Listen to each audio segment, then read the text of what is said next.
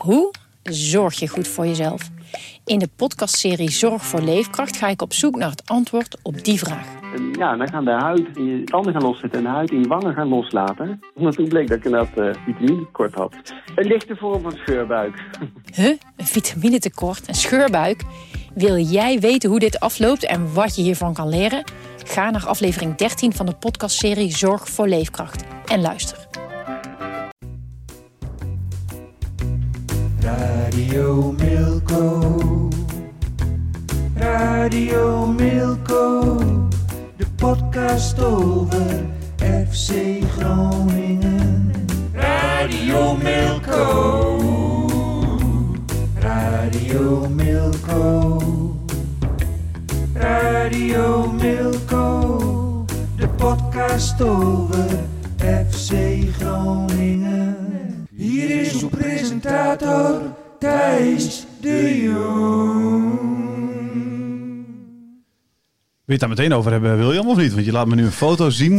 Ik ben heel benieuwd of het...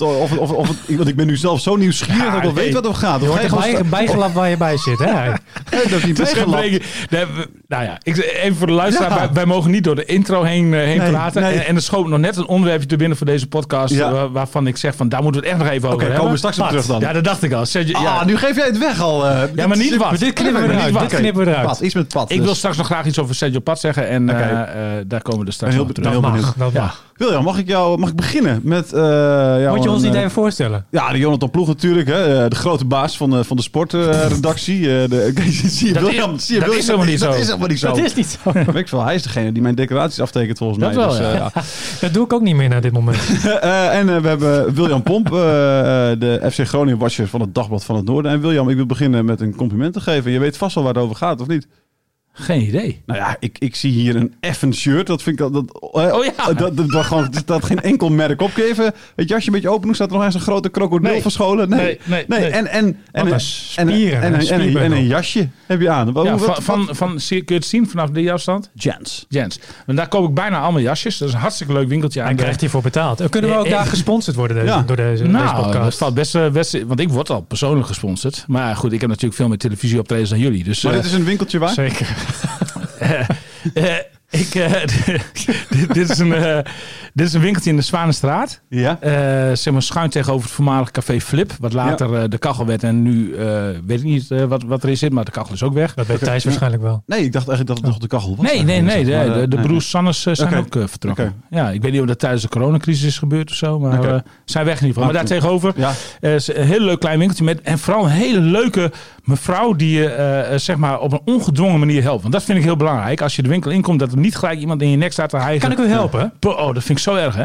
En dan vind ik het nog acceptabeler ook van een vrouw dan van een man sowieso. Want ik word liever door een vrouw geholpen dan door een man. Ik vind seksist? Nee, maar dat is gewoon gevoel. Nee, dat heeft helemaal niks met seksisme te maken. Het hangt ook van het aura af. Ik ben tenslotte zelf een man.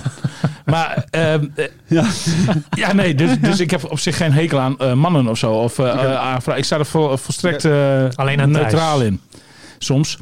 Maar in ieder geval, ik weet nog dat voor een bruiloft van een vriend van mij, van Dirk Messenmaker, heeft zij mij ook helemaal gekleed. Het was een speciale dresscode, cocktail of zo, weet ik veel wat. En zij heeft er gewoon verstand van. Het gaat op een hele mooie... En zij hadden leuke jasjes. Dus, ik vind het wel bijzonder. Hè? De meeste mensen reageren na een compliment met het woord bedankt. William, die doet gewoon een heel verhaal. En bedankt trouwens. Geen probleem. Ik vind dat ziet er goed uit. Hou het vol dit, William. Het is zometeen ook te zien in het ballenhok, want daar doe ik hetzelfde jasje aan. Nee, natuurlijk. We maken altijd reclame voor een programma dat pas na deze podcast, of eigenlijk voor deze podcast online komt, online is. Hè? Dus, 11:15 live, hè? Ja, maar elke maandag 11:15. Precies, maar dit is nog niet om 11:15. Nee, dat weet ik. Maar goed, voor volgende week vast. Beloof je ze ook weer iets moois aan te trekken? Nee, ik doe elke week iets anders aan. Oké, maar niet iets met een groot merk erop, hè? Ja, nou, Kwik, maar dat was acceptabel. Kwik was acceptabel. Word je ook gesponsord door Kwik?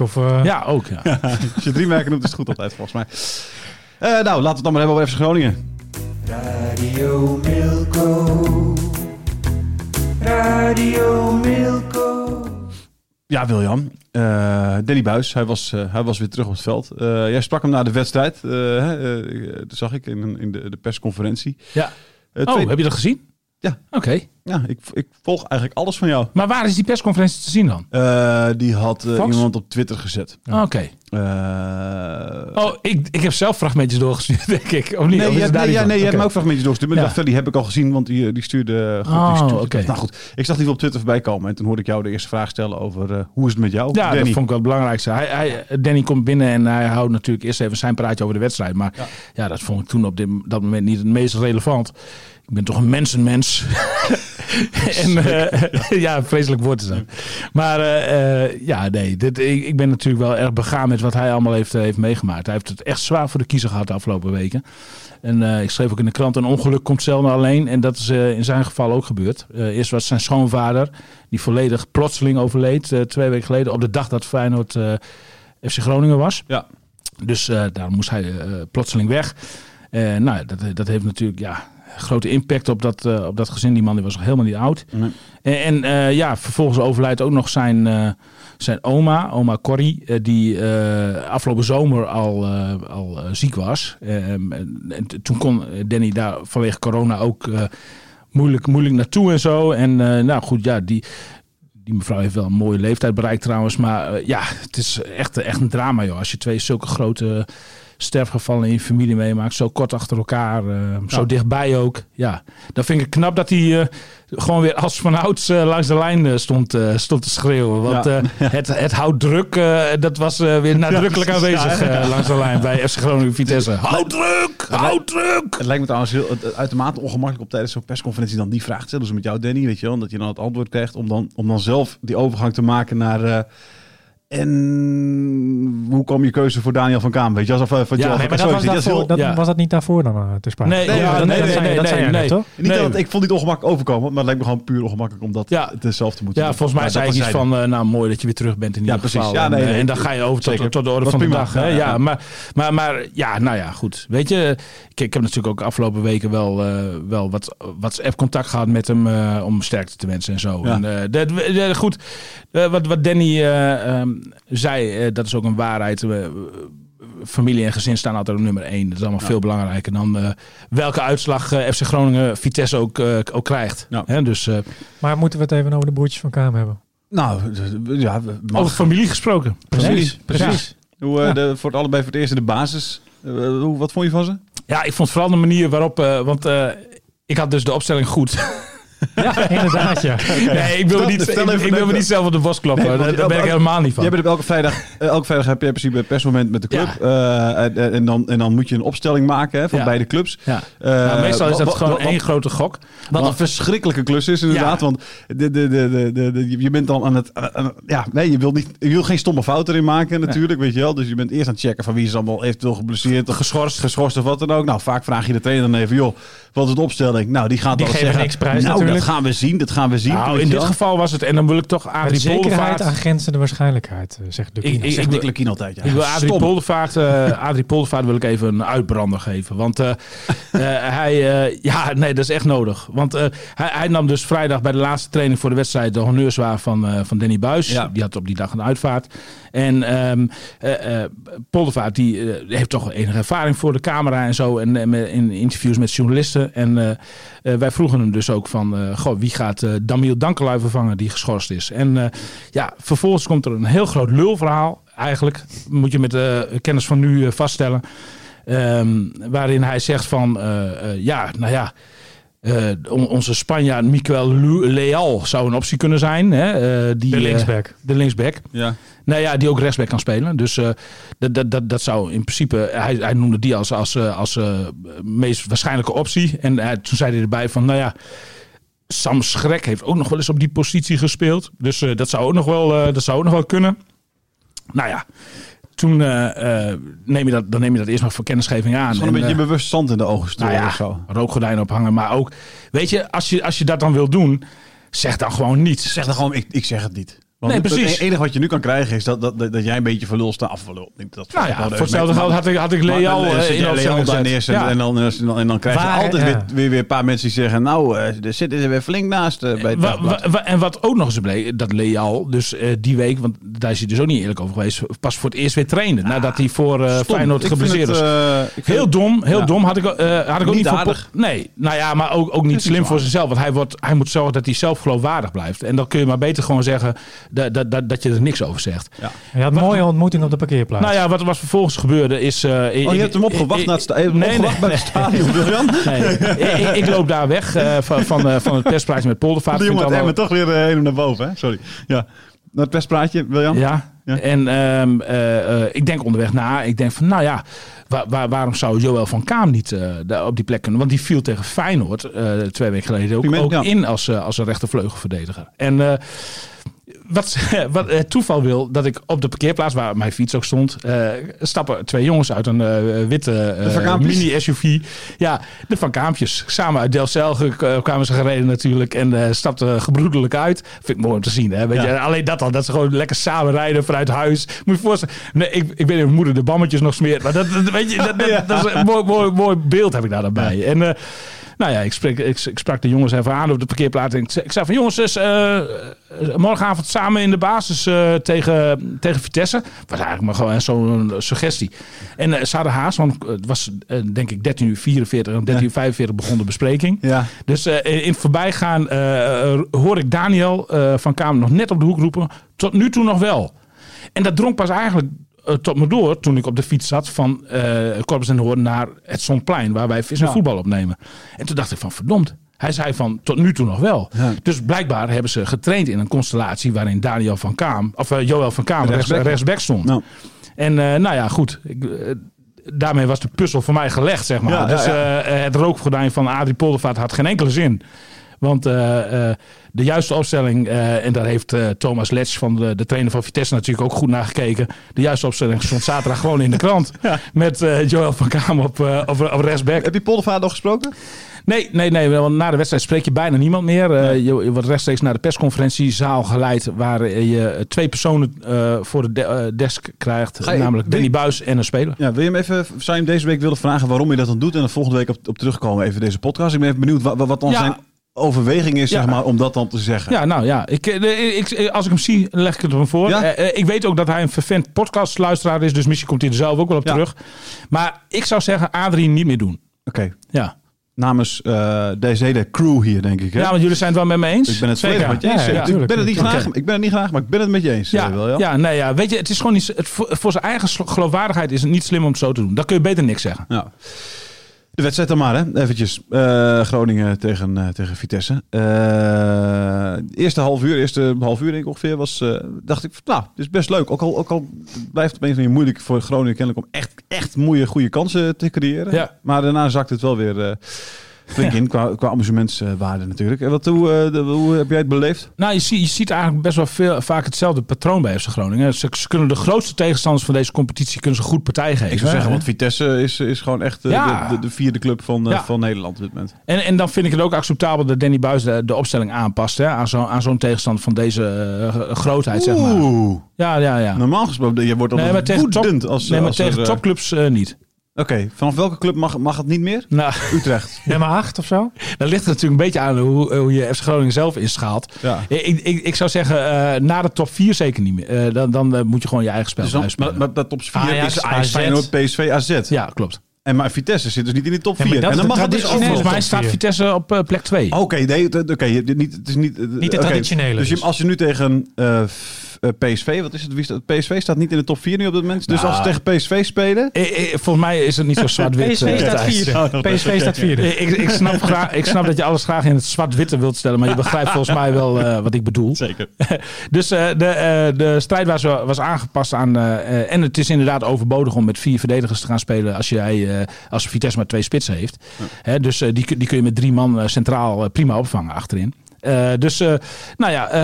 Uitstekende keuze. Het stond ook goed. Het liep ook lekker. Niet heel veel uitgespeelde kansen. Toevallig was Joël van Kaam een van de gevaarlijkste mensen bij FC Groningen in aanvallend opzicht.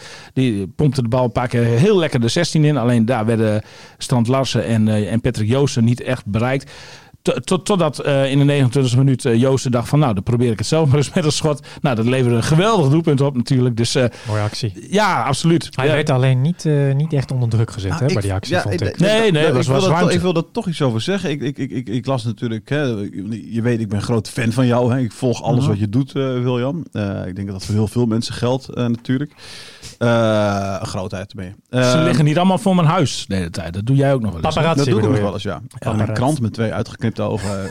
Dan kijk ik wat je doet. Kijk gewoon even wat je doet. Ga verder. Maar ja, internetstukje las ik dan natuurlijk meteen even naar de wedstrijd. Bestond iets van bla bla bla. Met een wonderschoon doelpunt van Patrick Joosten. Ja. Nou... Ja, fout, een beetje matig gekiet. Daarbij moet jij Hij stond wel ver voor de goal. Nee, hij stond niet ver voor zijn goal. Hij dook te laat. Hij dook te vroeg. Hij dook te vroeg. Hij kon gewoon een bal lopen en vangen. Volgens mij stond in dezelfde zin dat Pasvero niet goed opgesteld stond. Achter de komma. Ik weet niet of je zo ver bent gekomen. De kop was gewoon doel. Oh, zo. Ja, ik heb precies. alleen de kop gelezen. Oké. Nou ja, weet je... Zo'n groot bewonderaar van je werk ben ik nog ook er is koppen, zeg maar. Er is ook een verschil met hoe jij de wedstrijd bekijkt en hoe ik de wedstrijd bekijk. Jij zit namelijk thuis op het bankje en jij ziet de goal 3-4 keer precies vanuit alle hoeken en standen langskomen. En ik moet het met 1 observatie doen. De observatie vanaf de perstribune, vanuit die hoek.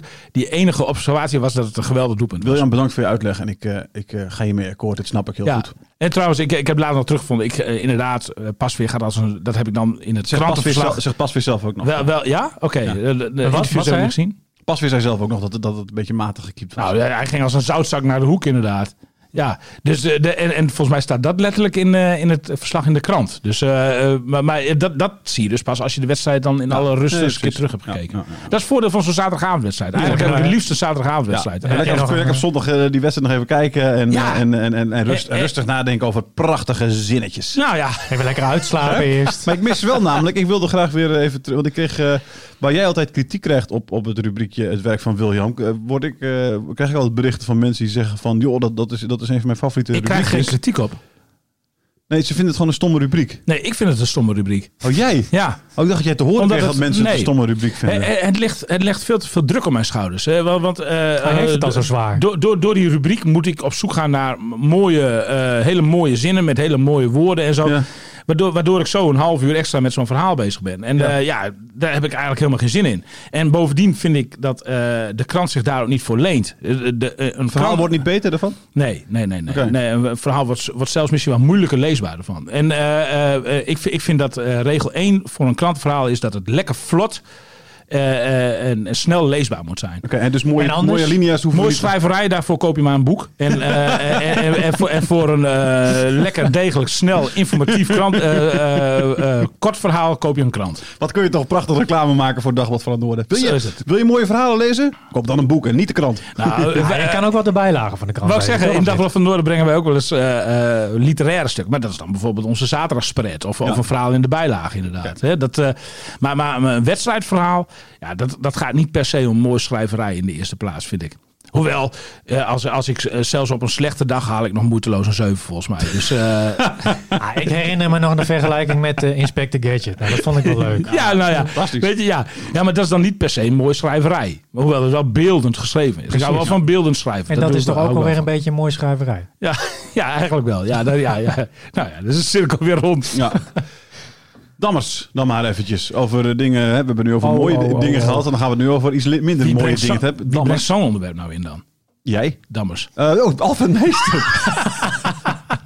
Alfred Meester. Ja, nee, die had natuurlijk vorige week zijn Twitter-blundertje.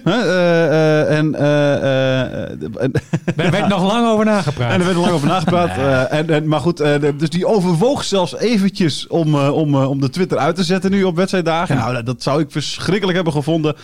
En gelukkig, het was tegen Groningen, was het nog een beetje... Maar daarna, tegen Emmen was hij weer vol aan het twitteren. Heerlijk. Ja, maar de heerlijk. aanpak was toch iets anders hè, dan voorheen, toch? Het was wel iets feitelijker, zeg maar. Hij was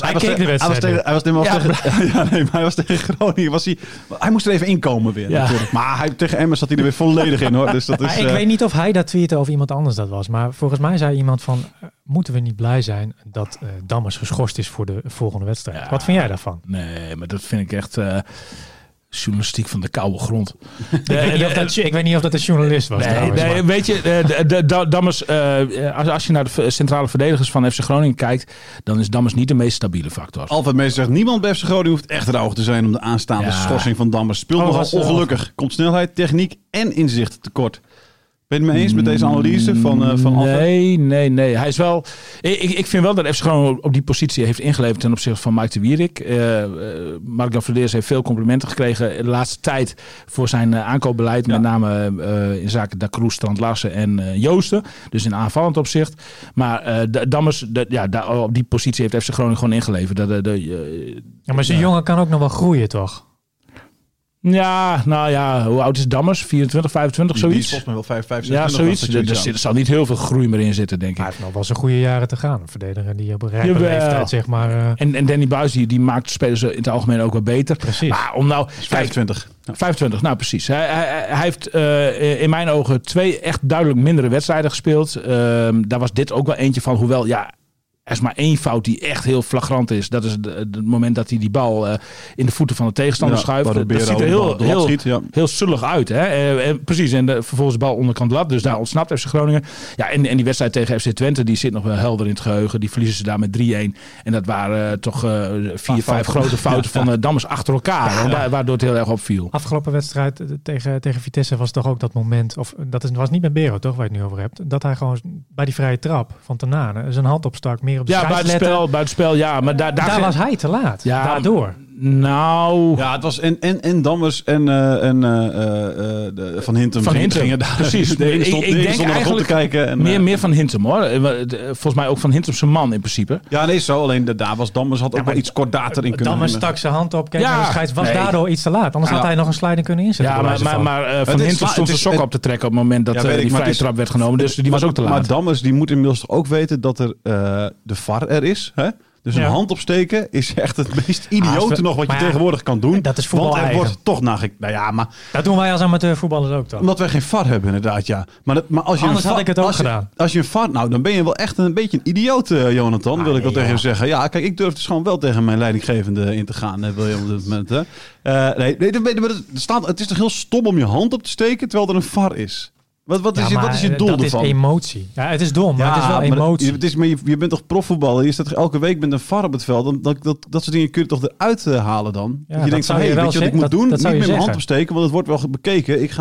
Dat zou je zeggen, maar het gebeurde laatst ook bij Emmen met Nick Bakker. Ja, die was daar ook te laat. Ik wil ook best wel zeggen dat Nick Bakker dan een beetje dom is geweest. Iedereen die het doet, vind ik echt heel stom. Je gaat toch die bal aanvallen en dan je weet toch, man, je bent profvoetballer. Dat soort dingen, dat moet je gewoon weten. Maar we zijn het erover eens dat het stom is. Oké, heel gelukkig maar. Ja. Mooi. Interessant. Dat vond je niet te veel. Nee, jullie discussie vond ik niet echt interessant. Over Dammers. Als William een half minuut niet te horen is, dan vindt hij dingen oninteressant. Nou, William, the floor is all yours. Daar gaan we. Over Dammers, daar wil ik nog 1 ding over zeggen. Ik ben niet een verslaggever die iemand op basis van 1 of 2 slechte wedstrijden helemaal afbrandt. Dus ik ga niet mee met Alfred Meester dat het goed is dat Dammers nu geschorst is. Je ziet nog geen trend? Nee, zeker niet. Nee. Ik denk dat het nog steeds een behoorlijke centrale verdediger is voor de Eredivisie. Maar ja, als je hem vergelijkt bijvoorbeeld met Ko Itakura, dan is het wel een niveautje lager. Maar ja, goed, het is FC Groningen, hè? Het is geen Ajax of zo waar we het over hebben. Dus interessant. Ja, interessant, Thijs, inderdaad. We gaan naar het laatste stukje, want dan kijk heet het dan uit. Die foto die je me liet zien. Oh, ja. Wat is er met Padt, William? Nou, ik wou bijna weglopen in deze podcast, want ik ben er wel een beetje klaar mee. Maar goed, ik zal toch dit verhaal nog even doen. ik had nog even een gesprekje met Sergio Padt. En de laatste keer dat ik hem daarvoor sprak was natuurlijk in de auto toen hij belde. Had hij nog Oranje. Enorme hoop dat hij verkozen zou worden tot international. Maar hij had nu de wedstrijd van Twente gezien en zag dat Drommel zo goed was dat hij zei van ik begrijp het wel. Of? Hij is heel realistisch daarover. Drommel werd er dus. Hè, en die werd opgeroepen. En eigenlijk gaat Sergio Padt ervan uit dat zijn interlandcarrière hiermee over is. Ja. Echt? Ja. Ja, hij zei van ik hou geen rekening meer mee dat ik ooit nog geselecteerd gaat worden. Hij vindt het ontzettend jammer, dat zie je ook aan hem. Hij is wel teleurgesteld, maar hij heeft zich er ook echt als een man overheen gezet, moet ik zeggen. Ja. Hij vindt Johan Drommel ook gewoon een hele goede keeper, dat zegt hij ook gewoon. En hij zegt van een prachtige redding had hij tegen PSV. Ja, klopt. Ja, zeker. Ja. Geweldig. Hij is, en over zichzelf zegt hij van ik moet ook realistisch zijn. Ik ben 31. Dit was het moment dat ze mij hadden kunnen selecteren. Ja. Dat is niet gebeurd. Ja. Dus eigenlijk hou ik er geen rekening meer mee dat het nog dat is inderdaad nog vrij realistisch. Ja, het is wel realistisch, maar ik denk niet dat het per definitie echt direct voorbij is. Ik denk dat als FC Groningen bijvoorbeeld meedoet halverwege het seizoen in de top 4 van de Eredivisie, dan staat hij toch meer in de schijnwerpers. Ja, maar als je dus zoals zo'n Drommel. Twente staat op plek 5, weet je wel. Het is toch iets. Ja, het is niet alleen Drommel. Hè. Bijlo die zou daarvoor ook al nog zitten. Het zijn allemaal mensen die natuurlijk nog... Precies. Dus hij heeft nu zoveel keepers voor zich, zeg maar, in potentie. Er moet wel heel veel gebeuren voordat hij dan een keer aan de beurt is, zeg maar. Maar goed, het is wel zonde. Sander Bosker wel. Sander Bosker speelde 1 in het land op zijn 39ste. Hè? Dus Padt heeft nog 8 jaar... Maar dat hij op dit moment zegt van ik ga ervan uit dat het voorbij is, dat kan ik me wel voorstellen. Is in ieder geval een verstandige gedachte. En dan vind ik het toch wel echt wel heel dubbelzuur. Heeft hij toch wel een hele dikke prijs betaald voor die ene uitgeleider in de trein naar Kropswolde, moet ik zeggen. Want dat was de reden dat hij op een gegeven moment niet meer bij Oranje zat. Hij zegt zelf ook, hij zegt van als ik nu niet verkozen ben, hij zegt van dan zal het wel aan mijn keeperskwaliteit liggen. Nou, daarvan heb ik tegen hem gezegd. Ik zeg van dat denk ik dus niet. Want volgens mij speel jij regelmatig de ster van de hemel in de Eredivisie. Ben je hartstikke belangrijk voor FC Groningen. En ben jij een van de beste Eredivisie-keepers sowieso. Denk ik dat hij daartoe behoort. En daarna hebben jullie even gezoend? Nou, bijna. Even een omhelzingje. Ja, oké, heel mooi. Dat zal wel machtig zeg. Maar goed. Nee, natuurlijk niet. Nee, maar ik vind dat gewoon. Dus, ik vind de prijs die hij betaalt voor zijn uitgeleider vind ik eigenlijk met terugwerkende kracht wel te hoog. Ja. Want het is er is niet niks hè, waar we over. Je bent dan international, hè? Dat is het hoogste goed. Ja, maar dit is wat je over Padt wilde zeggen? Ja. Oké, heel goed. Dankjewel. Dan heb je hem nog gesproken. Dat was na de wedstrijd dat je hem sprak. Dus nee, dat was vrijdag bij de training. Oké. Nou, dankjewel. Ik ben heel benieuwd naar Adrie Poldervaart. Of hoe die tegen zijn... ik laat het initiatief bij Adrie. Leugens en bedrog. Nou, je moet er niet te zwaar aan zetten. Dus als Adrie dit hoort, dan verwacht jij wel dat hij jou belt? Dat denk ik wel, ja. Dan, of appt op zijn minst. Stuurt hij wel een appje. Ja. Hij is niet mensenschuw en we kunnen hier ook gewoon als volwassen mensen over praten. Maar we moeten ook niet te zwaar maken. Hij heeft een rookgordijn op willen hangen, alleen vind ik prima. Alleen doe dat niet tegen de journalisten, je mediapartners. Zeg dan tegen die mediapartners of off the record wat de bedoeling is. Ja. Zou je ook nog over kunnen praten. Hoewel, dan had ik of zeg niks. Ja, maar dat is ook weer lastig, hè, off the record. Want dan had ik weer niks kunnen doen met de ontmoeting van de Van Kaampjes, zeg maar. Want dan heb je een soort afspraak. Dus daar moet je ook niet te veel in vast laten leggen. Het beste is dan maar om gewoon niks te zeggen. Ja, waarom zou je een rookgordijn opgooien voor de rechtsback? Nou ja, keuze voor de rechtsback. Nou, omdat het natuurlijk wel iets zegt. Want in dit geval kies je natuurlijk voor Johan van Kamer. Omdat hij met name als een halve rechtsbuiten gaat fungeren. Dus het zegt wel iets over je speelwijze als je hem opstelt. Ja, oké. Leal is meer een echte verdediger. Ja, als laatste tot slot weer nog even hebben over de aanstaande Hondsrug derby. Die eraan zit te komen natuurlijk. Hè, uit de koker van de KVB kwam dat is toch wel heel speciaal. Hè? Ik bedoel, dan denk ik toch altijd weer van... Zullen er dan toch warme en koude balletjes zijn, zeg maar. Hè? Denk je niet? Ja. Dat heb ik hoorde... Dat ze de clash aller clashje er net uit weten. Ja, precies. Ja. Ik fietste met de clubarts van FC Groningen naar de wedstrijd terug naar huis, naar Haren. Hij woont ook in Haren. Tuurlijk, daar wonen artsen en journalisten. Niet alle journalisten, maar wel William. Meneer Brouwer. En die vertelde mij over de loting, want ik had het zelf nog niet eens meegekregen. Dus hij zei van het is FCM, FC Groningen geworden. Nou ja, dan mijn allereerste gedachte van, hoe kan dat nou? Hoe kan dat nou uit de bus rollen? Met al die clubs die in die schaal zitten, weet je wel? Eigenlijk de mooiste affiche voor ons als Dagblad van het Noorden. De mooist denkbare affiche. Zeker, ja. Dus, dat is mooier geweest een ronde verder. Van wijze van. Ja, finale. Van wijze van. Ja, precies. Ja, als je dit in de achtste finale had gehad, de kwartfinale, was het nog mooier geweest. Ja, ik kijk er wel naar uit om samen met jou op de perstribune te zitten. Hoor. Ja, zeker. Ja, Als het genot van Mag ik er ook bij zitten dan? Tuurlijk. Ja, ligt een beetje aan corona, jongens. We kunnen niet zomaar de voltallige perstribune bezetten. Maar goed, voor deze wedstrijd zal niet veel meer belangstelling zijn dan RTV Drenthe en RTV Noord en Dagel van het Noord. Dus misschien zijn er nog wel wat plekjes over, Thijs. Gelukkig, dankjewel. Dit was hem. Ben je ook geïnteresseerd in FC Emmen? Dan kun je natuurlijk luisteren naar de podcast Radio Meerdijk. Radio Milko. Radio Milko.